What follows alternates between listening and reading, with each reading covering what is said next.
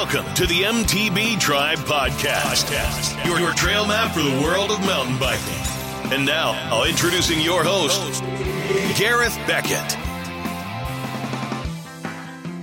Welcome, mountain bikers. Thanks for being here, and welcome to episode number 50 of the MTB Tribe Podcast. I'm here to help you find out more about mountain biking, how to get you out on the trails, keep you stoked, and hopefully learn a little more about mountain biking and the people involved. And let's just hope the podcast can get you off that sofa, from behind that TV, and out into nature on your bike. That's why we're here, to get you out on that bike and keep the pedals pushing. So thanks for being here, and I hope this episode will encourage you to do that and get out on the trail. So before we jump into today's episode, I just want to thank all the listeners over the past 50 episodes, believe it or not, for being here, downloading the podcast and getting involved. I really do appreciate it. If you want to get more involved, you can visit the website mtb-tribe.com. You can listen to the show directly from there, or you can download it onto your PC or laptop, or whatever way you want to do that. And you can also subscribe to the show via the website. You'll get one email a week just letting you know what's happening, and I won't bombard you with any spam or anything like that. You can also listen to the show via iTunes, Stitcher, and Spotify, and it's also on Podbean. Podbean's not massive here in the UK, but it's also available there as well, so you can check that out. And if you are on iTunes, please leave a review and share it with friends. It always helps the show be seen, and that's why I'm here, to get this out to as many people so we can get the guys out on the trails enjoying themselves. So please share and leave a review. That would be amazing.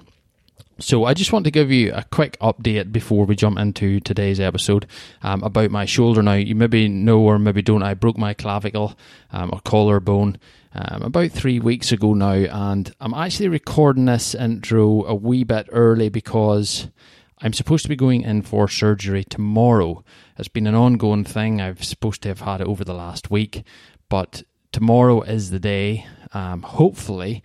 So I'm recording this a wee bit early, so just in case there's any issues or I don't get it tomorrow, that I might run out of time and not be able to do this. So I'm just doing it that little bit early. So I may already have had my operation by the time you hear this. So just keeping you updated on that, because some of you were emailing, asked me how it was going and how things went. So I haven't had it yet, but hopefully tomorrow is the day. So fingers crossed, because it's killing me. It's killing me not being out on the bike. There's 10 or 12 weeks of work after this, but anyway, we'll keep it positive. All right. So on to today's show, and on episode number 50, we're chatting with Nathan McComb. Now, a lot of you may know him as The Lizard. Nathan is originally from Castlewellan, County Down, but has been living in Malaga, Spain for the last number of years. So Nathan is well known for his trial style and antics on a mountain bike. So after watching loads of his YouTube videos and his Instagram posts and stuff like that, I was very, very happy to get him on the podcast. Nathan has been a member of the Vitus First Tracks race team, managed by the man himself, Glenn O'Brien, for a number of years. So we chat about how he got involved with the Vitus team and how he managed, with little race experience really, to be consistently standing on the podium. Nathan believes that his trails background helped him become the type of mountain biker he is today, and it definitely shows in his video footage, etc. So we chat to him about why he ditched the trails bike for the mountain bike, why he loves mountain biking so much, and what it's like to be best friends with J-Mac. We chat about that a wee bit. We also chat about his new adventure, Enduro Malaga, which is a mountain bike holidays adventure experience there in Malaga, and he's just starting that up. It's a new adventure for him. He's been guiding for years and years and years, so he knows what he's doing. He's been in that part of Spain for quite a long time, and I must admit, chatting to him about it, it sounds awesome. The trails sound awesome. The facilities, everything he has lined up there sounds really, really good. And you know what? It's well priced. So for a winter holiday, to get away from the UK drag of the winter evenings, etc., you can go out there to Nathan, out to Malaga, and get some sunshine and still ride awesome trails. awesome scenery, and you could even be lying by a pool midday. Well, it's up to you, but it does sound awesome. So we chat to him about that and loads more. So folks, let's get Nathan on the show. I've chatted too much as normal, so let's welcome Nathan, aka the Lizard, to the MTB Tribe podcast. Hi Nathan, welcome to the MTB Tribe podcast. How's things with you, bud? How are you getting on? Not too bad, Gareth. Getting on pretty good here. Absolutely crazy times at the minute, trying to get everything sorted business-wise here in Malaga. But it's good to find a wee bit of time here to get on the show. Thanks very much for having me. No, not a problem. It's been great. I've had some good fun listening to some of the episodes with some of the lads back at home. Hearing all the stories, and I can relate to most of them. So it's I think your name was kept out of some of them, to be honest. Right. That's probably a good thing. And you touched on you're in Malaga there, and you're opening a business, and it's the Enduro Malaga. It's a guiding business you're doing. We'll touch on that a wee bit later because I want to get into that with you. Not a bother, bud. Not a bother. But just out of curiosity, first of all, tell me about the photo of you on a large cliff face that won an award. How did that come about? Yes, that come about one very not planned at all. It come about. I was working one evening and I got a text from Dermot Sweeney. It was an absolutely amazing day. You can imagine a summer's day at home, and I was away across the other side of the country working away. And Dermot sent me a message saying, "Oh, here, do I want to go up and take a few photos up in the Mourns?" And I done absolutely everything I could to get back. And I'll tell you one thing: if the speed cameras had been out that day, it'd have been done a few times. But we got back over anyway. Myself and Dermot Sweeney, we hiked up the mountain, and it was great. We got a couple of different shots. It wasn't just that one specifically. We were looking to try to get a couple of sunset shots, kind of more silhouette-y, which if you go back and look at his albums from that night, there's a couple of other really cool photos. But just while we were waiting for the sun to kind of get in the right place, we decided to have a wee play about on a wee wall ride. And yeah, I wasn't expecting much from it, but just the way Dermot's photos come about, it just turned out amazing. I don't know how many times I had people commenting and saying, "Oh, that must be photoshopped out there. That's crazy."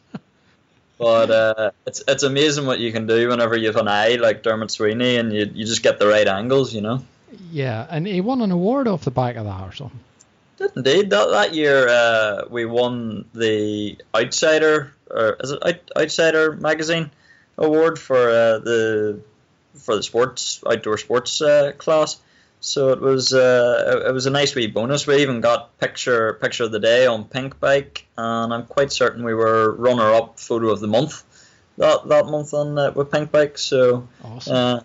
And it keeps popping up all over the place. I keep seeing it on a couple of wee websites, and it's just that wee thing. It just catches your eye and go, "Oh, there's that photo. How did that get there?" Yeah, I think that one will be about for a long time. It's a pretty amazing photo. I'd say so. It was just the conditions were just perfect and everything, and we even tried to. Vitus wanted us to recreate the shot.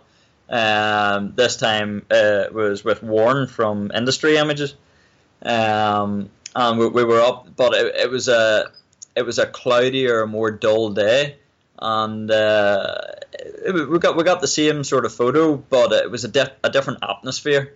It still came out really, really good, and even Warren entered it for a couple of photo competition in the States. I'm quite certain it won its category there as well.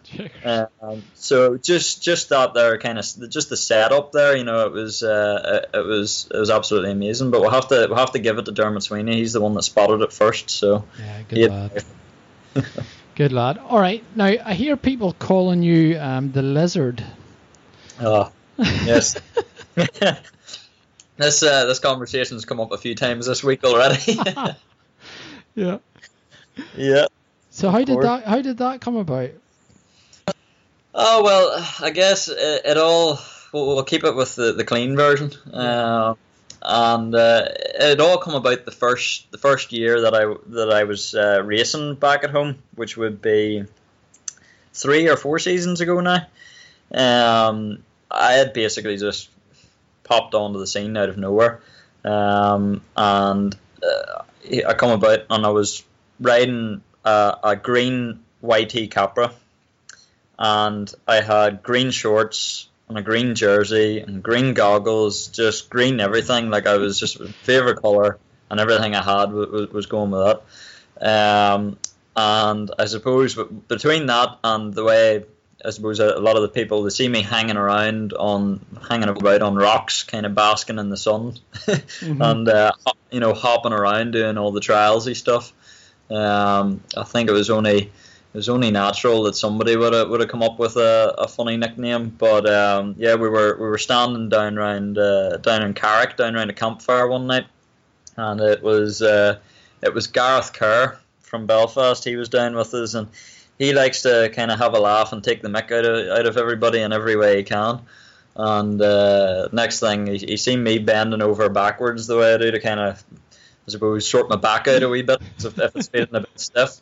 And he says, look at him, he's like a wee bendy lizard. And I guess we were just amongst the wrong, maybe the right group of people. That was it. The nickname just stuck. You can imagine Glenn O'Brien, he just wouldn't drop it after that. Oh man, you don't have to be there to see that, Oh god, you can imagine the lads just standing around the campfire, taking the mick out of each other, and that's what come out of it. Awesome. Well, here let's talk about your trials, because is it true that you came from moto trials? It is indeed. That was what I first started out with. But I was riding bicycles before that, but not riding bikes as we know it.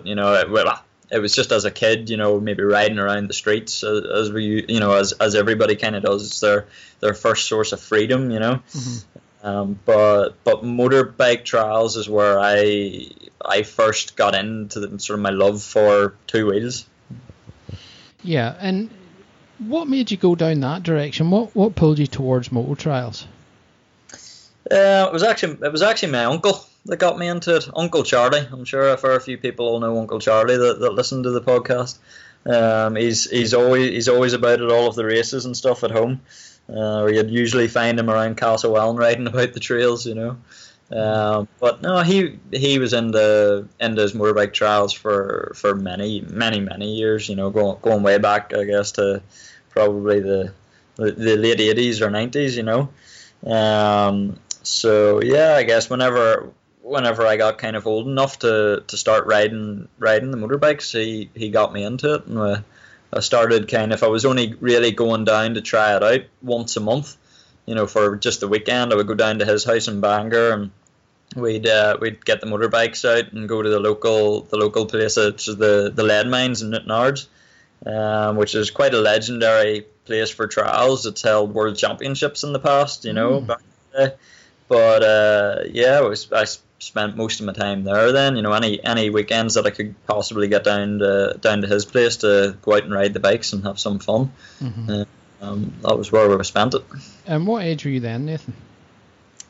I'd say I was kind of 10, coming 11 whenever I first done that. Because before that, I did live in Spain when I was younger. For 4 years, so that was from I was about 6 to I was about 10, and then as soon as we moved home, that was I kind of got into it pretty much right away then. Yeah, cool. And did you compete in motor trials? Did indeed. I probably done 4 or 5 years of full Ulster and Irish championships, so that was pretty much meant that there was a competition every weekend.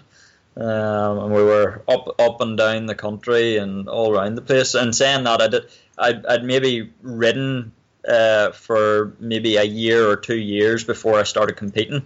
But just playing around at the weekends and that was the thing, because unlike a lot of people that kind of are into the sport, we didn't really have anywhere to practice other than the Lead Mines in Newtownards.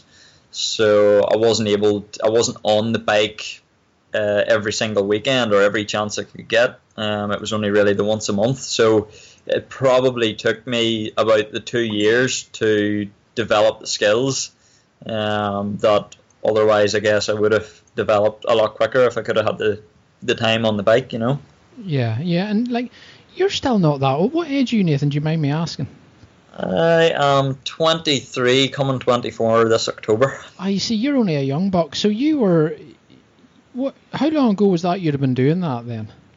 I'd say, yeah, that would have been about 13 years ago then I started. And then yeah, so sort of, I'd say 2 years before starting to compete, and then sort of 4 or 5 years where I was up and down the country competing every weekend, you know. So there was race meets every weekend. So tell us a wee bit about that scene just briefly. Was it a popular scene, or still is, or?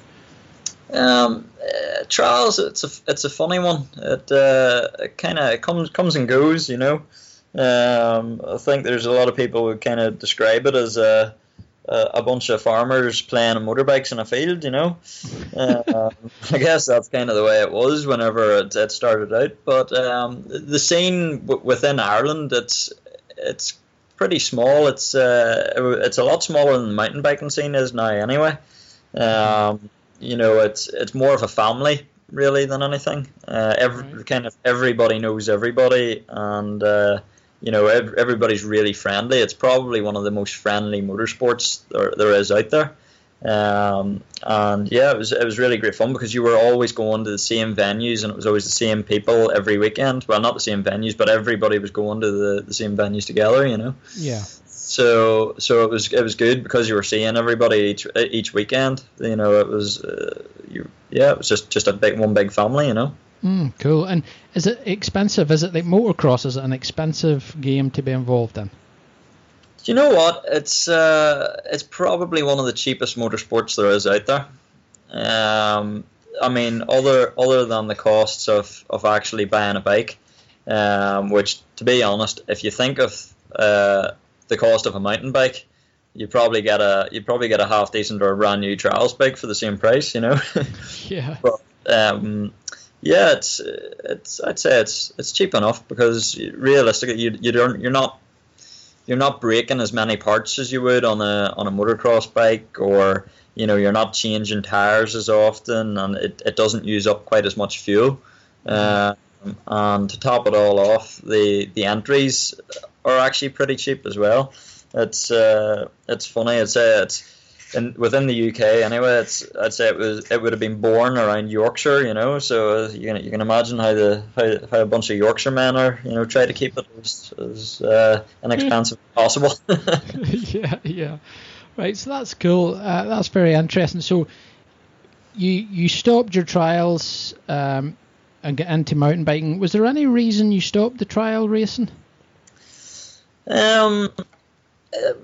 It certainly wasn't for a lack of love of it, because I was having great fun at it every weekend, and I was, you know, on the competitive side of things. You know, I would have been kind of getting pretty good results at the time. So I'd say it was more because in between the trials, sort of during the week, I was always playing around on bicycles and hopping about. You know, it started off from you know, a wee hardtail mountain bike that I was hopping about on, and then I finally was able to save up enough money and get a wee trials bicycle, you know, that was specific for what I was doing. Mm-hmm. And I would have always been, I guess, I'd finish school and run home and tell my mum and dad that I had no homework to do, and go and grab the bicycle and get back up into the town, you know. And there I would practice about and hopping up on walls, and you know, over time, because I was at that pretty much every day, the skills developed a lot quicker. And I actually got to the point where I was good enough on a bicycle to start performing for a local trials display team, which is TrialStar, and they do shows all over Ireland, across the UK, and they've even done a show in Malta. Oh wow! It's all the way down where you are. But yeah, so eventually it got to the point where I was basically getting paid to ride my bike, So I guess that was how the competition stopped on the motorbike. Was just if I kind of thought, well, if I'm going to go and get a wee bit of money here to hop around on my bike, there's no point in trying to compete for a series if I'm going to miss 3 or 4 rounds of the series because I'm doing demos, Yeah.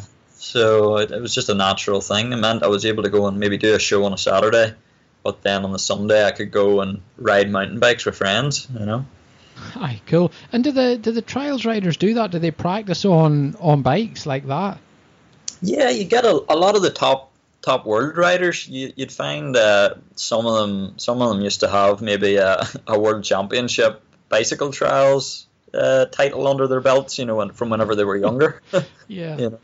You see a lot of them at a really young age. Even whenever you go to the likes of a World Trials Championship now, especially here in Spain, you'd see around the pits and around the paddock, you'd see lots of wee kids hopping about on trials bicycles. And that's really the future of the sport, I guess. Right there, they're learning the key skills on the bicycles and bringing them onto the motorbikes, whereas I kind of done it the opposite way about. Started on motorbikes and brought it on the bicycles. Well, it shows in some of your videos. I must say, some of the stuff you're doing is pretty crazy. Yeah, it's good fun. Yeah, no, certainly. So you get into mountain biking. So how did you're originally from Newcastle, is that right? Yeah, Newcastle, Castlewellan area. I suppose whenever we moved back from Spain, I spent most of my time around Castlewellan, and that's where I went to school and stuff, was in Castlewellan. So it was, I'd say that's where I'm from. Okay, cool. And how did you drop in with the local guys there? How did you get involved? I guess put it this way, it certainly wasn't from a very young age. Whenever I was probably in secondary school there, I had kind of met a few friends that rode locally, but by no means would we have been hanging out with the pro riders, or even really have other than maybe the odd whisper of their name, and thinking like, oh my God, he's so fast, how does he do that, we just kind of kept ourselves to ourselves for a long time, and went up and built our own tracks up in Castlewellan. Well, I guess some of the natural unofficial ones, that you get into as a kid. You go up and you start building a few jumps and you go and ride it on your bike, and a lot of them have been sort of covered up over the years due to deforestation and stuff like that. But there's a lot of them are still about. For example, the likes of Stage 4 in Castlewellan this year. That's the top half of that trail. Probably myself and one of my best friends. We opened that up maybe 8 or 9 years ago. It's pretty cool to see, the development of a trail over those years, and how it changes from, a wee line that you're trying to skid in on your bike to, a really well ridden track with, various line choices down it. So it's pretty cool. But yeah, we kept ourselves to ourselves, and I'd say it wasn't really until I'd started racing that I started to kind of befriend a lot more people within the mountain bike community and kind of get to know who was who, and other than the real locals, the likes of J-Mac would have been a local superstar to us back then, and I actually more knew the other side of his family through his cousins. I knew them because they're sort of born and bred in Castlewellan. And also I've ridden trials and stuff for years as well. But yeah, I guess that was kind of how I got to know J-Mac and sort of started a bit of a friendship through that. Yeah, good fella to know indeed. He is, good lad. Trying to stay on his tail wouldn't be easy, I would say. But it was funny because J-Mac was saying, because he's been on the podcast, as you know, and he's come from a motocross background onto mountain bikes, and he was saying that it helped him a lot, just with his speed and everything else. Do you find the same, that your trials background has helped you just naturally progress onto the mountain bike? I definitely find it helps with the skills side of things.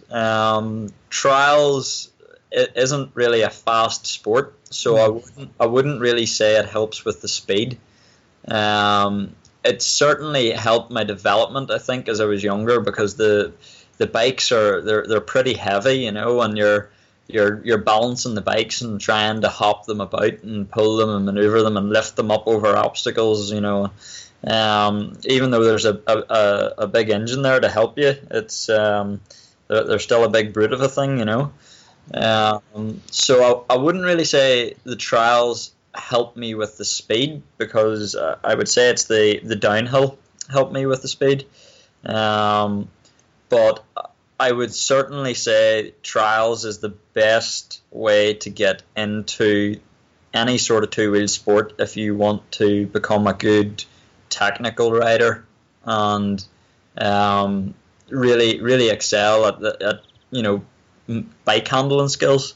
Because I always say to people whenever I'm coaching, or if people are ever asking me any advice, is if you want to learn to do something fast, first you have to learn how to do it slow.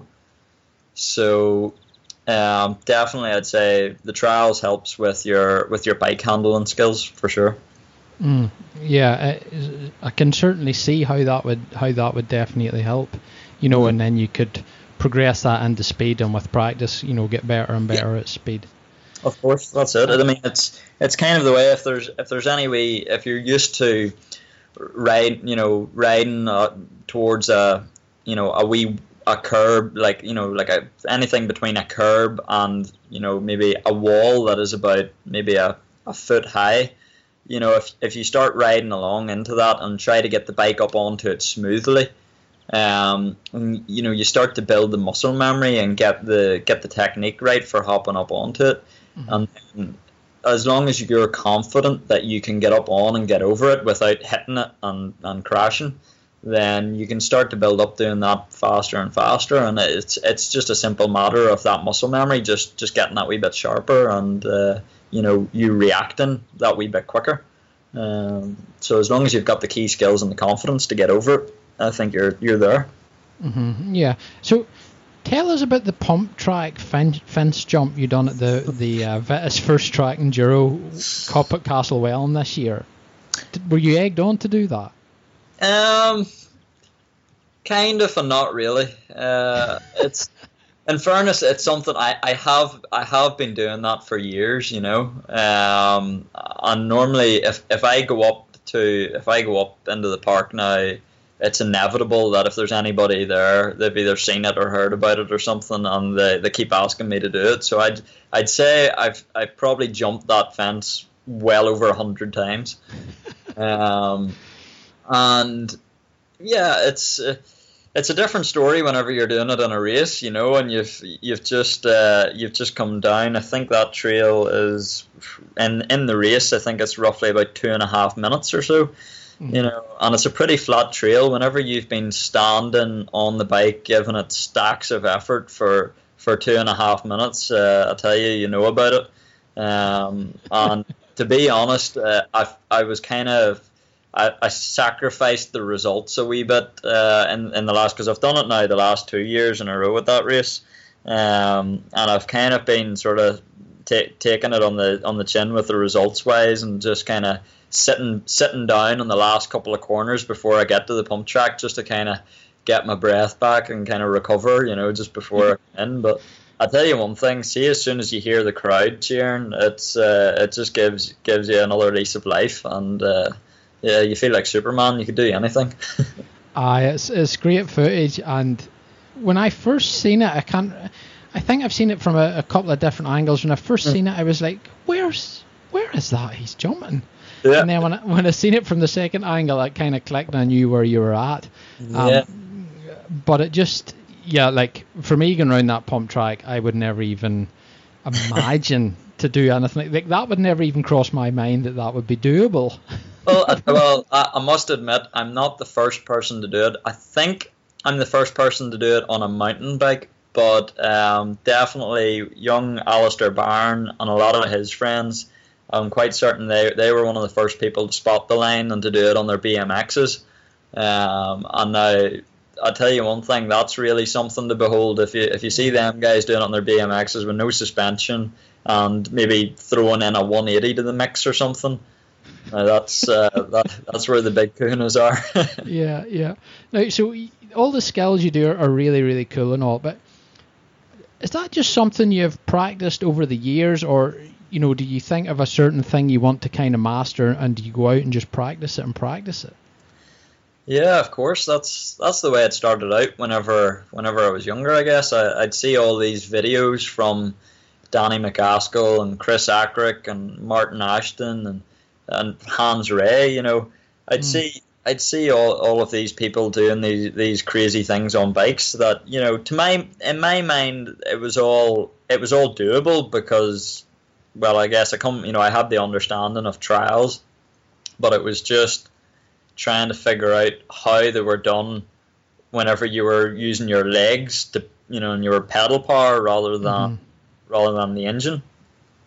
But yeah, like I say, whenever I was younger, it was every day I'd finish school, I'd grab the bike, I'd drag it up into the town, and I start playing around on walls. Sort of like starting off small. If anybody ever sees in the main car park in Castlewellan beside the library, there's a wee wall that starts beside the main road, and it starts at maybe 8 inches high, and it goes right down to the bottom to where it's about 1.5 feet high. Yeah. And I tell you one thing, that wall is probably where I have learned 90% of the trials moves that I do, and that's where I've developed them. Starting small at the wee end, trying to ride up onto it, and then work progressing down onto the bigger end. And I'd say in those early days there was a lot of frustration. With if I see something and I can imagine it, but it just doesn't quite work out in practice, and then it maybe takes a good 200 or 300 attempts to get it. The bike could be thrown down in a bit of a huff a few times before you get it. Aye, because it's funny, you see the end product all the time and it just looks so polished. Of course. But, when you watch videos from the likes of Danny McCaskill or sometimes they put in wee loops and, you see the first 8 or 10 attempts beforehand, and it never looks that nice to be fallen so many times, No, it's absolutely crazy. And I'll tell you one thing, if anything, it's good character building, it definitely gives you the patience to get through an awful lot of things later on in life. What would you say the most difficult trick is you have in your bag at this time?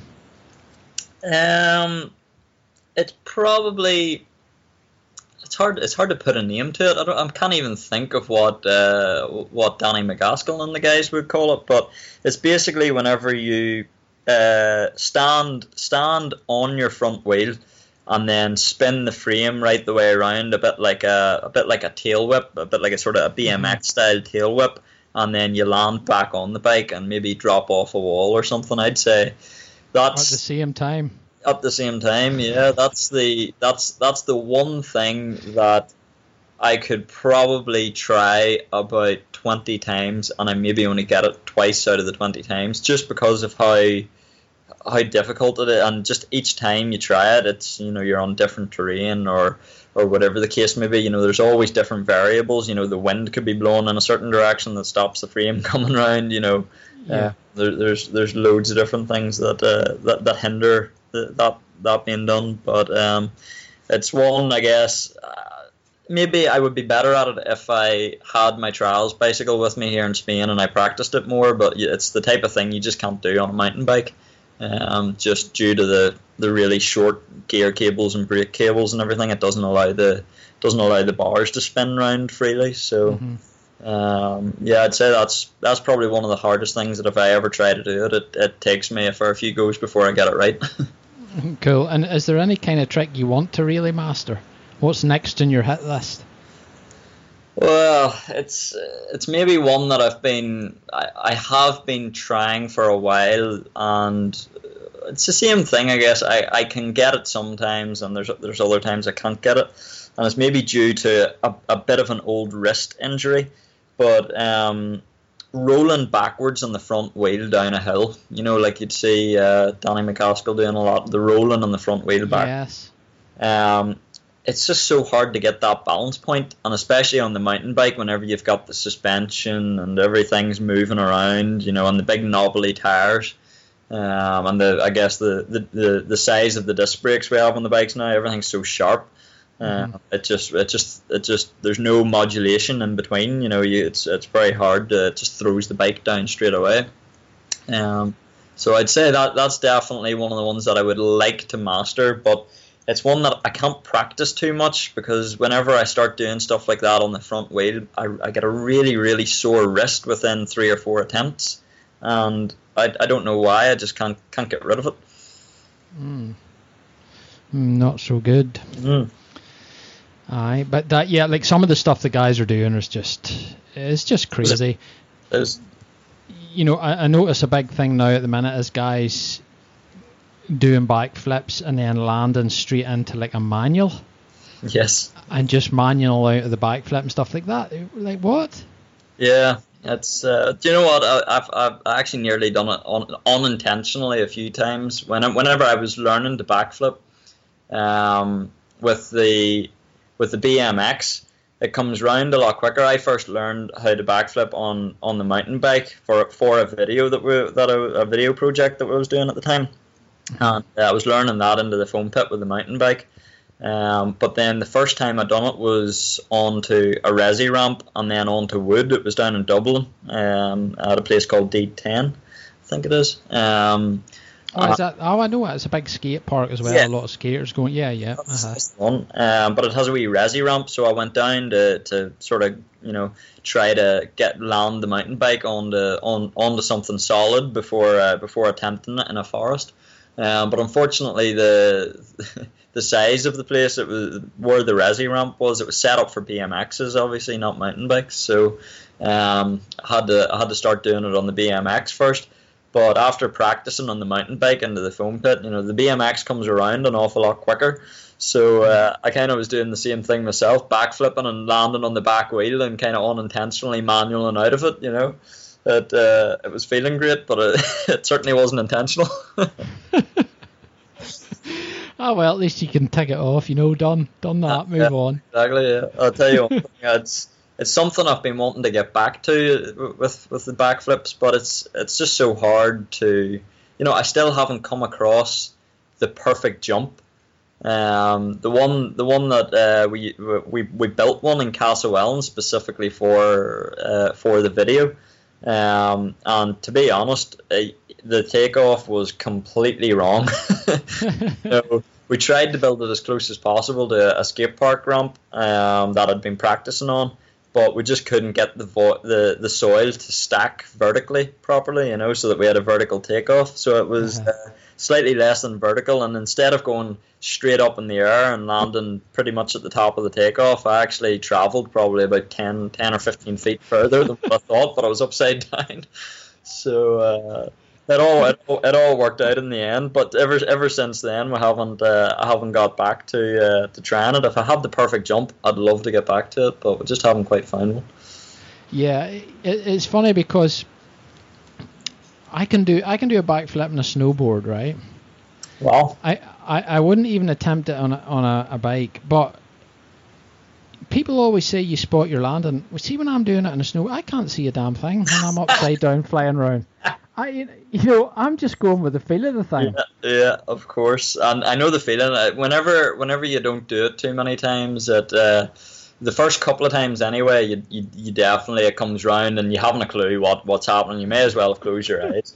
But yeah, eventually it does slow down. I guess with the bikes, you're going in that sort of, it is a linear motion, that linear direction that you're traveling in. So you are looking at, I don't know about, I haven't quite tried it on a snowboard myself, but I'm sure you're kind of looking to the side a wee bit or something. I would imagine. It's a wee bit of a spot.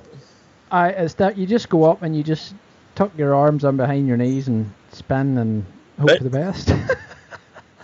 I'll tell you what, I tried it for a few weeks. I was a few friends and myself. We got into a bit of gymnastics and a bit of parkour sort of stuff, and we were going to Salto, the gymnastics place in Lisburn, and we were kind of thinking like, right, the end goal here is to start doing backflips off stuff. But it was then that I found out that I just don't have the ankles to be doing backflips on my feet. Because I don't know how many times I sprained my ankle trying to do that there, and it's just they don't quite agree with sort of going over on them in any way, shape or form these days. No, man, just stay away from that stuff.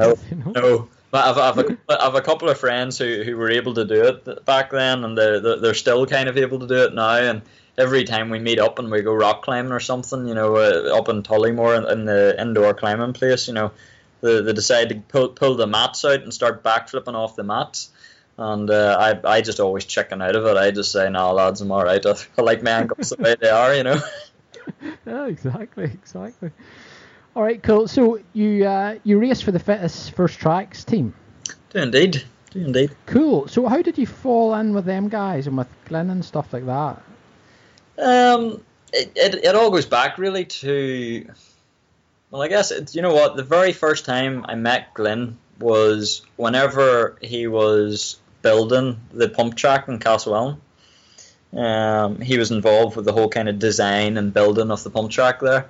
And I had heard that J-Mac was actually up helping him build. Well, I knew J-Mac. I didn't know Glyn, and to be honest, other than a few whispers of and winning a couple of races, I didn't really know who he was either. But I heard J-Mac was there, and I thought, right, I was in school. I was probably in sixth form at the time, and I had the car in with me that day. And our high school was just out the back of Castlewellan. Mm-hmm. I thought, you know what, I don't have any more classes for the rest of the day here. I'm gonna run up to the pump track here and see what the boys are at and see what I can do. That was the first time I met Glyn, and ever since then, I guess we'd always been in touch. Whenever we were doing races, I'd maybe chat with him here and there. Even though I'm saying that, I moved to Spain for a year in between that and starting racing. Whenever I left school at 18, then I went on and moved to Spain, and that's where I started working as a guide. But whenever I moved home, because my girlfriend at the time, she was going back to go to university at Queen's, so I moved back as well and decided, right, I'm going to give this racing crack a go. And yeah, it was great. I ended up I spent a winter training with J-Mac and a couple of local guys. And I was just going to enter into the senior category. Mm-hmm. I come to the first round of Castlewellan, which was the first year Glyn had ever run the race series. Right. But I got a J-Mac and Glyn, after being out with them a couple of times, they managed to coax me into entering straight into the pro category. My plan was always to kind of just start off in seniors and try and sort of get my name out there, and then maybe move into the pros the next year. But they convinced me straight into the elite category, and lo and behold, my first race I ended up on the podium in third. Wow! Behind Keelan Grant that won it that day with his his racing enduro line, shall we say. He laughs. We'll never let it go to this day. Even though it was 4 years ago or something, we'll still keep him going about these big cut lines that he was taking that day. Was he just cutting off corners and stuff? He was cutting off a couple of pretty big corners, and I think he ended up getting a minute time penalty for it that day. But he, in fairness, he would have won the event even if it wasn't for cutting off that corner. So I think it was a bit unfair, I guess, that he got such a big penalty. But that's the way it goes. But it was amazing to be. Keelan Grant won that day with Kipper, Christopher Maglinsky in second, and then myself in third. And I tell you one thing, I certainly was not expecting that to enter my first race, essentially. That I was going to try and take things seriously, and to be straight on to the podium. I was kind of looking at the number of pros that were entering, and every time I seen somebody else's name on the list, I was kind of like, oh god, there's that boy's on riding now. There's my name dropping another position on this list, Yeah. So it was a big shock to finish the day in third.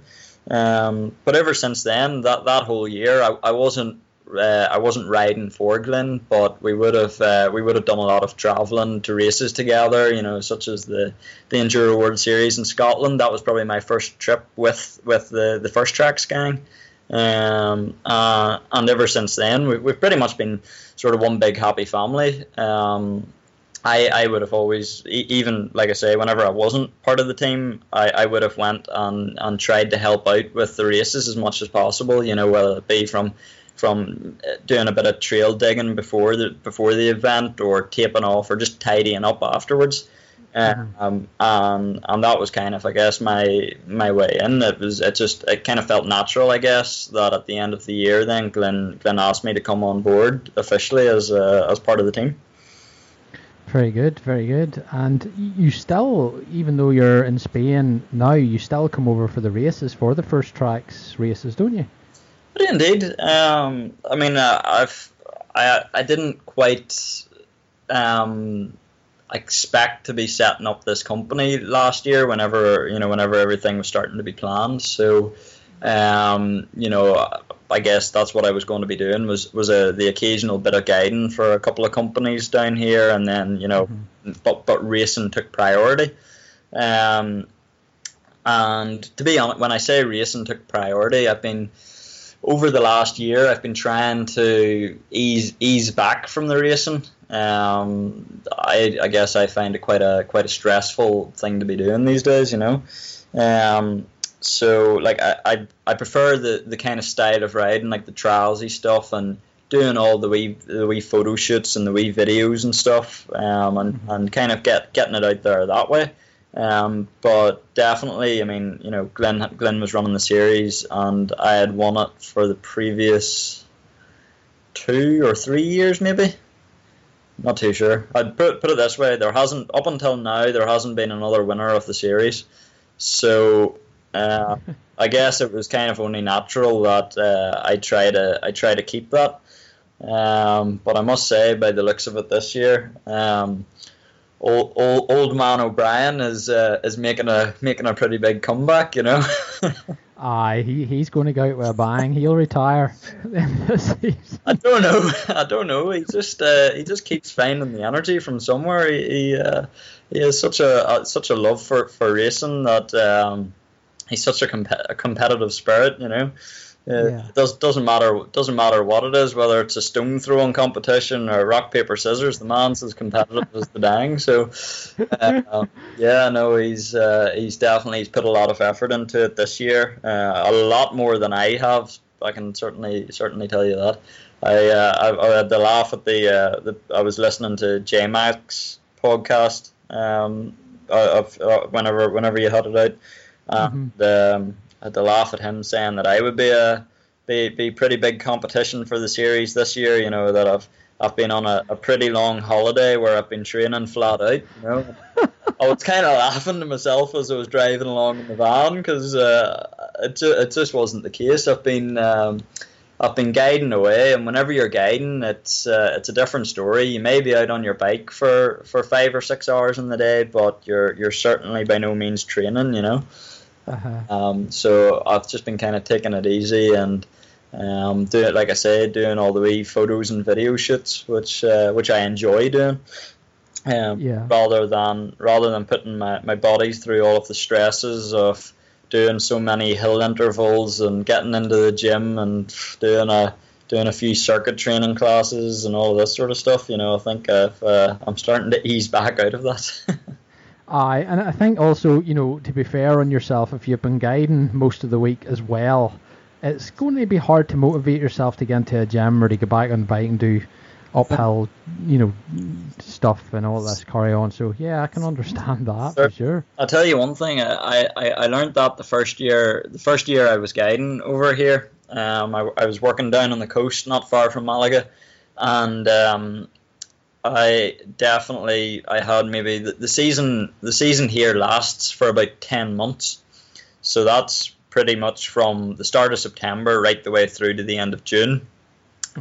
July and August, it's pretty darn hot, and you don't really want to be. You don't want to be out midday riding bikes over here. But when I was working there, because of my age, I couldn't get insurance on the van, or the company couldn't get me insured on the van. So I was the one kind of, drawing the short straw, I guess, if you want to call it that. And I was on the bike pretty much 5 days a week. So in a way, I'm not going to say it was a bad thing, because it certainly gave me the base level of fitness to go on to kind of start racing back at home the following season, at the level that I was at. But definitely, whenever you've been out riding your bike for 10 months, working for non-stop, you do kind of you lose a bit of love and a bit of interest for it. But in saying that, this year I've definitely it's a lot better now that I'm working in a few. I was working anyway, and with a couple of different companies that were a lot more sort of laid back and relaxed, and it wasn't week in week out that I was on the bike. So whenever I wasn't on the bike, I did want to get out and do my own stuff, Certainly. And do you enjoy living in Spain? Will you come back, do you think, or? Might come back for the occasional first tracks race. You'll not get that out of your blood. I tell you. It's like I say. I mean, I lived here when I was really young. Whenever I was from 6 years old to I was about 10. So, and back then I went to a completely Spanish primary school. So I mean, I'm pretty fluent in the language. And I had a fair few friends down here, and I've now made even more friends within the mountain bike community. So definitely, I as soon as I moved back over here, I felt like I was home again. I didn't really feel like I'm getting homesick while I'm here. It definitely feels like I'm in the right place now. And it's definitely it's a lot more enjoyable whenever you can plan stuff well in advance, and you're pretty much guaranteed to have the good weather to be able to do the stuff that you want to do, whenever it comes to photo shoots or video shoots and all of that type of stuff, Yeah, it's pretty amazing. So let's chat about your new company. It's called Enduro Malaga. Enduro Malaga, that is the one. EnduroMalaga.com for anybody wanting to look it up, but I'll put the links in all the show notes and stuff like that. So that's quite exciting. So you were guiding before for a couple of different companies. So what made you want to go out on your own then? Well, to be honest, it feels like a pretty natural thing for me. Whenever my careers advisor in school asked me what I wanted to do, I guess I used to say that I wanted to take the likes of Tullymore National Outdoor Centre and open something like that up in Spain. And I guess now that I found my niche within the mountain bike market, I'm focusing on that side of things. So it wasn't really something that I had just dreamt up overnight and thought, this will be a good idea, let's do this. It's been many years I've been thinking about doing this sort of stuff. And yeah, working with so many different companies over the years, I've definitely got a good understanding as to how to run a pretty damn good mountain bike holiday. I'm the type of person, whenever I first started guiding, I had already ridden with a lot of different guides in the past. I'd been on mountain bike holidays myself, and I'd seen what was good and bad about each one, and tried to take all of the good bits and put it into one package. So now I guess it's pretty much just about trying to replicate that, only putting it into a company. The thing that really sparked it off this year, I guess it was a number of different things, a number of different planets aligning that that kind of made the recipe something that would work. Number one, I guess, was my girlfriend Laura at the minute, who I met back in January over here. She's a lovely German girl who is pretty fluent in about 6 languages.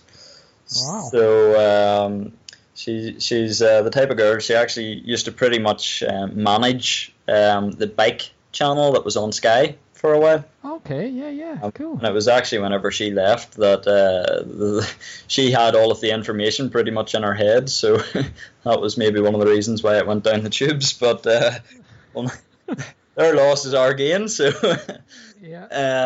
It's she has a pretty good knowledge of how to run stuff, and she's really good with the customer services end of things. So a lot of the times, whenever it comes to the booking processes, she's really efficient and really on the ball with that. Not to mention the fact that she can do it in 6 languages, which is handy. Yeah, it's always nice whenever you're booking something. It's good to do it in your own language. At least you understand everything, and Yeah.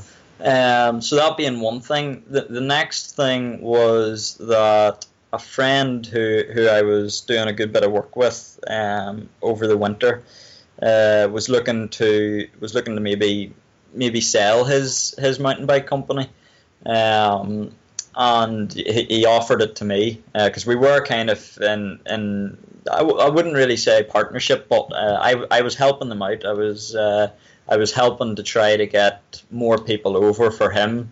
So I guess in return I would have benefited because I would have been the one doing the guiding. But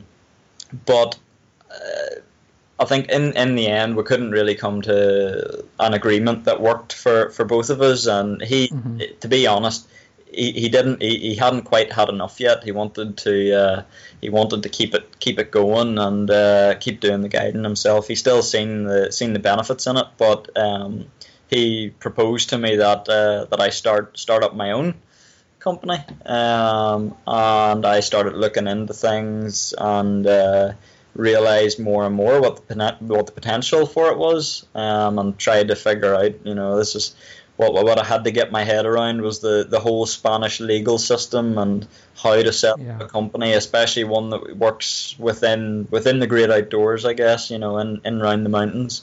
And the different licenses and insurances and everything that you need to have. So it certainly wasn't an easy job, but luckily enough, I guess, through myself and Laura being able to speak Spanish, we were able to get it sorted out, So now we have Enduro Malaga up and running.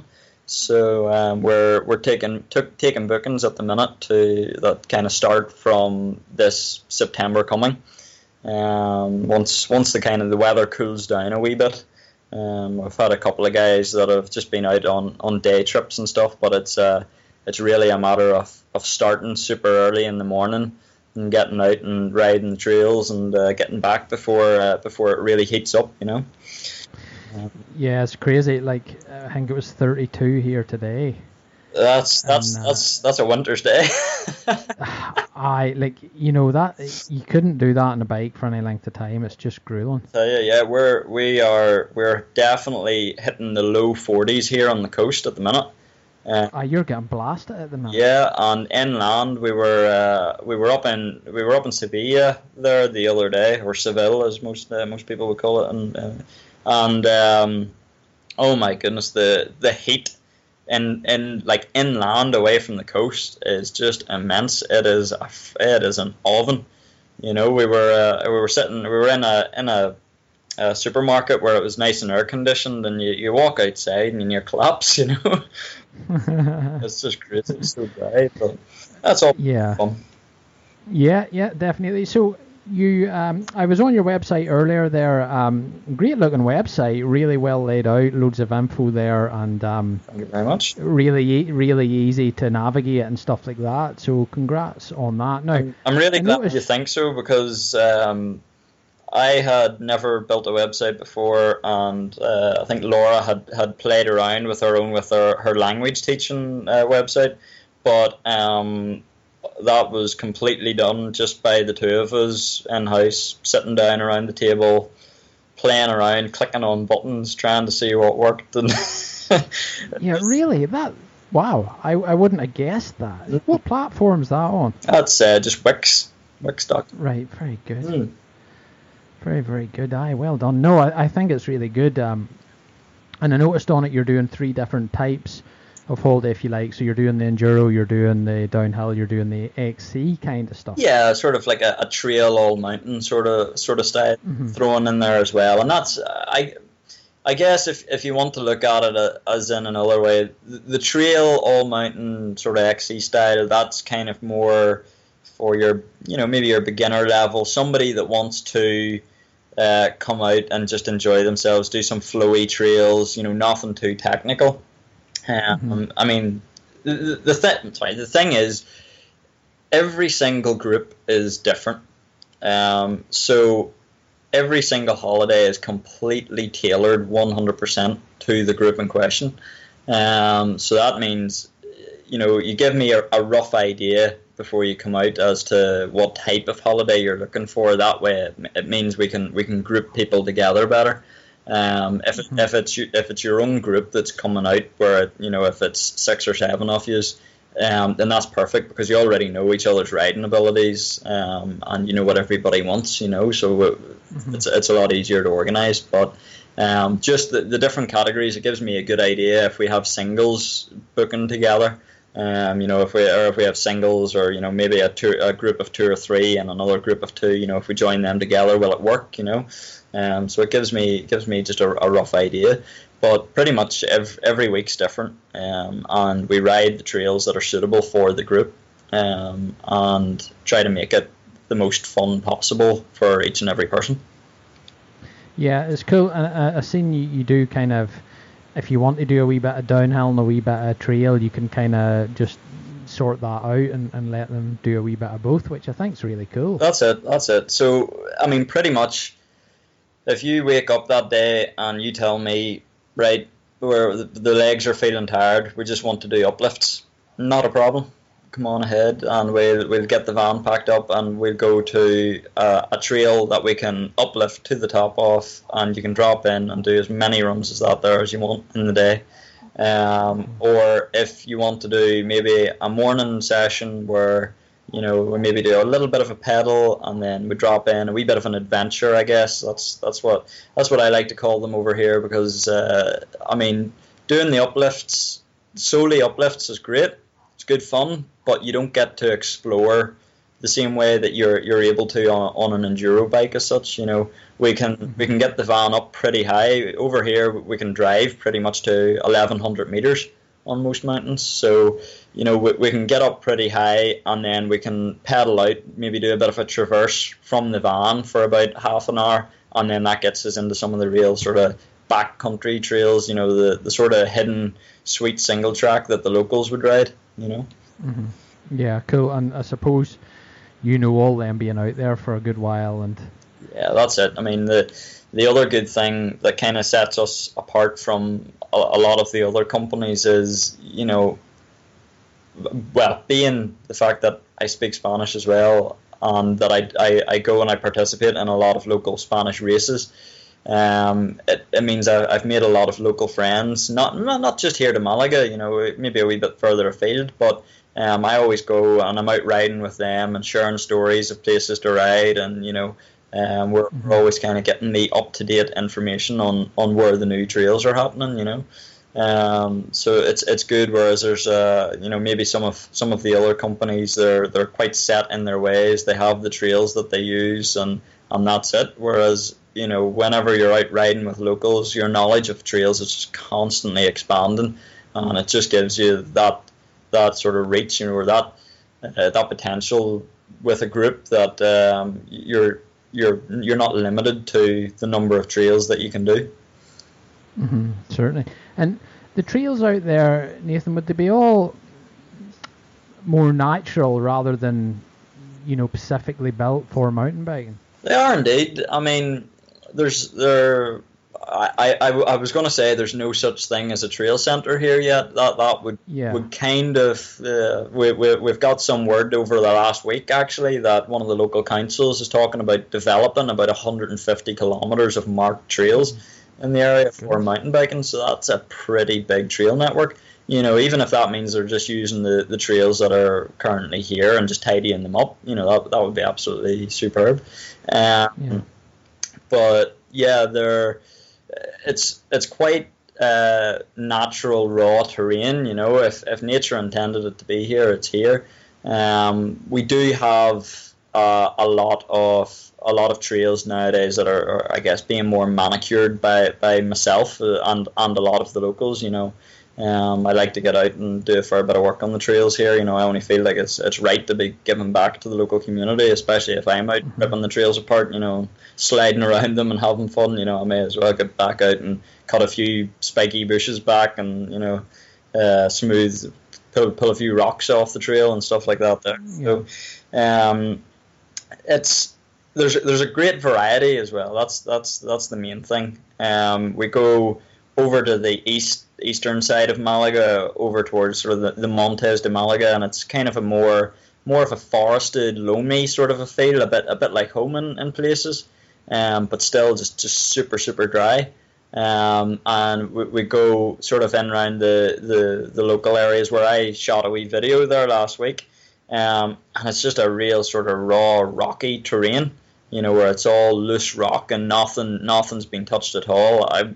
I wouldn't say an awful lot of people ride it, and they're not really trails that we would bring an awful lot of people on, just because it's maybe a wee bit too intimidating, especially if you're not used to the terrain. I love it. It's good fun to play around on all of the loose stuff every now and again. But then we go on over further west and we get into more sort of smooth, rolly, not too rocky, but maybe still some nice steep trails and stuff. So there's such a vast variety that we can pretty much cater for anybody, right through from beginners. And the thing is that with the holidays as well, it's something that I've naturally been doing for years. But if anybody's ever out riding with me, if I see something that can possibly help them bring their riding on a wee bit, I'm not usually afraid to bring it up, So I have on the website there at the minute, and like I say, I kind of do it naturally, but it's complimentary coaching, and it's always nice if you're able to come on holiday and not only have a great time, but develop your skills a wee bit, that whenever you come home, you're able to kind of go and shred the trails a wee bit quicker yourselves, and maybe shave a few seconds off them Strava times, I think it's important. You go out to somewhere, like yourself, to enjoy yourself, but if you can come back a better rider, sure, it's what it's all about, That's the thing. We also like, I've kind of got into the photography a wee bit over the last few months, and it's good. I basically carry a camera with me now, with any groups that I'm out with, so we always get lots of snaps of everybody enjoying themselves out on the trails, and it's always nice that whenever you're out on holiday, you have a couple of half decent photos to bring back, and not just a shaky head cam of a trail that just looks flat, Yeah, them GoPros love to make things look flat. That's the story of my life. That's why, to be honest, you wouldn't see me putting anything up that is like a head camera of a trail, just because it may be good to kind of go like, yeah, look, this is this trail and it's like this, but other than that, the only thing I use it for is learning tracks whenever it comes to races. So. Cool. Now, I want to talk to you about your pricing, because it's very, very competitive. It is. I mean, it's something that has been pulled up an awful lot. People keep telling me like, oh, but your prices, you're so cheap there. People might think that it's going to be rubbish at such a cheap price, but I'm not out here. I don't need a lot to survive over here, or to sort of earn a bit of a living. I'm not greedy about it all. The prices that there are on the website, that's for the guiding and transport and uplifts and all of that sort of thing. The accommodation would be separate, but the beauty about down around here is that accommodation in the off season, which is our riding season, I guess, whenever we're operating, is dirt cheap. It's crazy to think that you could get a pretty nice hotel down 5-minute walk from the beach down in Fuengirola for about €80 per person for 5 nights of staying. What? €80 to stay for 5. That's our long weekend. So that's whenever someone stays for a long weekend, it's sort of 4 days of riding. So that's 5 nights staying, and yeah, it's about €80 per person sharing for a pretty nice hotel down on the coast. And we've even teamed up with I say teamed up. We have a couple of contacts here that you can get accommodation in a villa up in the mountains, not far from Mijas Pueblo. If anybody's ever heard of Mijas, I'm sure it's a pretty nice sort of traditional Spanish whitewash village. But just 5 minutes walk outside of that village, we have a friend has a villa there, and the accommodation there is even cheaper again.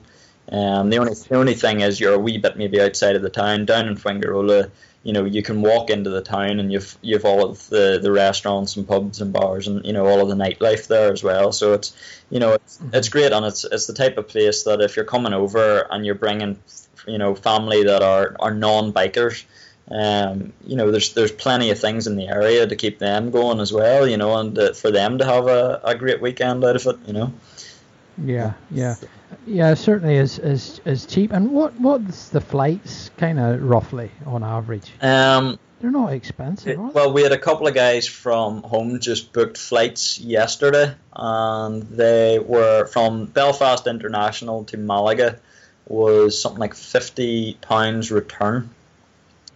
So, and believe me, that's expensive.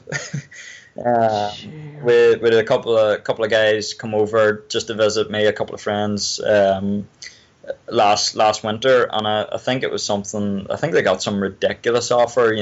Within 2 weeks of the flight, they got some ridiculous offer of like £22 return or something like that. Oh my God. I mean, obviously you have to add your bike on top of that, but with it being, it's for what €70 each way for you to bring your bike over. If you were to rent that there, it's you're better off bringing your own bike and to feel comfortable and know what it's going to do. Yeah, certainly. And I meant to, like that's crazy. You can have a really cheap holiday for a week there. You can indeed. I mean, like I say, with the group that just booked yesterday for November. And I worked it out for them there yesterday that it was going to be roughly around the £400 for 5 days here. That's their flights, their accommodation, the uplifted and guiding, and all of that sort of stuff. We provide a lot of breakfast supplies as well, and sort of refreshments and drinks and everything for whenever you're out on the trails. So cheapest chips doesn't even get near it. No, it's fantastic. And, it's just making me think then, your friend that you guided for in the past was wanting to sell his company. Was that due to lack of business, or was he just over it and wanting to do something else? What was the meaning behind that? It was a little bit of both. They had just started, they've been going for maybe 2 years now. And don't get me wrong, they built up a wee bit of a client database. They had a fair few people, but a lot of it, funny enough, a lot of their customers were actually from Ireland. And I guess that was the ones that were seeing all of the social media posts that I had been putting up about Bike Holiday Spain. So that was who it was Bike Holiday Spain. Who, like, I had done a good bit of work for them, and that was the other thing. I guess our prices are actually just matching theirs. And I mean, it's absolutely great. We had a couple of groups out. We're loving it. But yeah, he just wasn't quite getting enough. So now, thankfully, with I guess the bit of a profile that I've got, I've been able to kind of get it out there. And there's a couple of different bits and pieces should pop up on the First Tracks page over the next couple of weeks as well. And hopefully we'll get a couple of competitions running, and that'll just hopefully spread the word even more. I'm quite lucky in respect actually that I am teaming up. Well, I say teaming up. There is another company that was operating down here on the coast, who this year are not going to be coming back, and I've worked a wee bit of a deal with them as well. So that'll hopefully get us going. And they've already got groups. They've been operating down here for many years. And I know the guy that runs it pretty well. So he's been quite happy to pass any inquiries that he's getting on this way. So I really appreciate that there from him, and in exchange for a wee bit of commission, if we can all work together in ways. Even James with Bike Holiday Spain, I mean, I'll still be working with him. This was one of the reasons why we decided to set up my own company as well, instead of just taking over his. I guess we can hopefully drum up double the business between us. So. I'm a great believer in working with people instead of creating competitors that we're trying to fight against. So like I say, I'm the type of person, I'm not trying to be greedy out of it. I just want to kind of put on a half decent mountain bike holiday that is sort of the cliche saying I guess would be by riders for riders, but that's essentially what it is. And do you think will Vitus or anybody help you out a wee bit there, or? Well, to be awfully honest, I'm yet to ask. I'd say yes, we will certainly work together in some way, shape, or form down the lines. I have no intentions of leaving Vitus in any way, shape, or form. I am happy and content with absolutely everything that goes on there. And it's great to have the support from them guys. A lot of them they're all riders themselves. They all know the crack. And yeah, it'll be really good to work with them down the line. Even when it comes to whenever we start to grow a wee bit, I'll think about get a fleet of rental bikes in. No doubt they'll be from Vitus. So it's definitely something that I'll be looking forward to working with them in the future. It sounds awesome, and you're in a great area there for it too. And you've been working at it, for a long time. Yeah. So, as you say, you just didn't jump into it and think this would be something cool to do. So, I think you'll do really well. I really do. Thank you very much. I certainly hope so. I mean, I've had a fair few people that are involved in the world of mountain bike holidays as well, different guides and stuff, and a lot of them have said the same thing, so it's definitely a great confidence booster whenever someone does say that there, and it's much appreciated. Yeah, no, and will you be bringing in other guides, Nathan? Certainly will. I mean, as soon as at the minute to start things off, I'm going to keep it as small as possible and just be myself and Laura and not try to jump ahead and pull in as many groups as we can and have too much work that we can't handle it, but I have a couple of local guys in the area that are qualified guides, and they know the place and they know the whole setup. So if we have any, for whatever reason, if we need to split groups, that's not a problem. We have people here on hand that can get that sorted out. But the long-term goal is, I guess, at the minute we've only got the one van operating, and then in the long-term goal it'll be to have 2 vans going. That'll be 2 drivers, 2 guides, and ideally I'd like to have somebody involved in a bit of trail maintenance. Whether that be that maybe when we're quiet, the guides go out and do the trail maintenance, or have someone that is specifically 5 days a week up working on the trails, clearing rocks off. It's what the area really needs, and it's what I've had so many groups out on certain trails where I've been like, oh God, I wish that was cut back, or I wish that there was raked out, and I just haven't had the time to go up and do it. So the ideal long-term goal, yes, is to have a full team who will be living in the area and working around. And I guess even longer term again will be to have our own villa somewhere set up that we can provide the accommodation and everything as well. So it's one package, so people they basically book their flights and don't worry about anything. Pretty much. I mean, to be honest, at the minute it's the same sort of story. I'll help out with absolutely everything I can, but I say myself and Laura. Yeah. She's the brains behind the operation, I guess. Well, I know what I'm doing when it comes to bikes and where to go and what's happening, but she's the real brains. So we'll certainly dedicate 100% to trying to help everybody out and getting their holiday sorted as stress free as possible.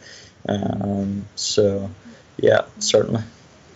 Sounds amazing. So how can people best find you, Nathan? Where can they go and where can they look at to best find what you're doing and what you're up to? Well, I guess for Enduro Malaga, well, we have enduromalaga.com, as you've already said.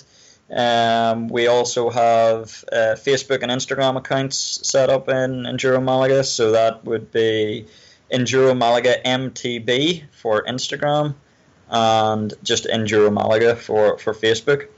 And I guess myself personally, I'm on Facebook as I've 3 or 4 different. I've got my own page, which is just Nathan McComb.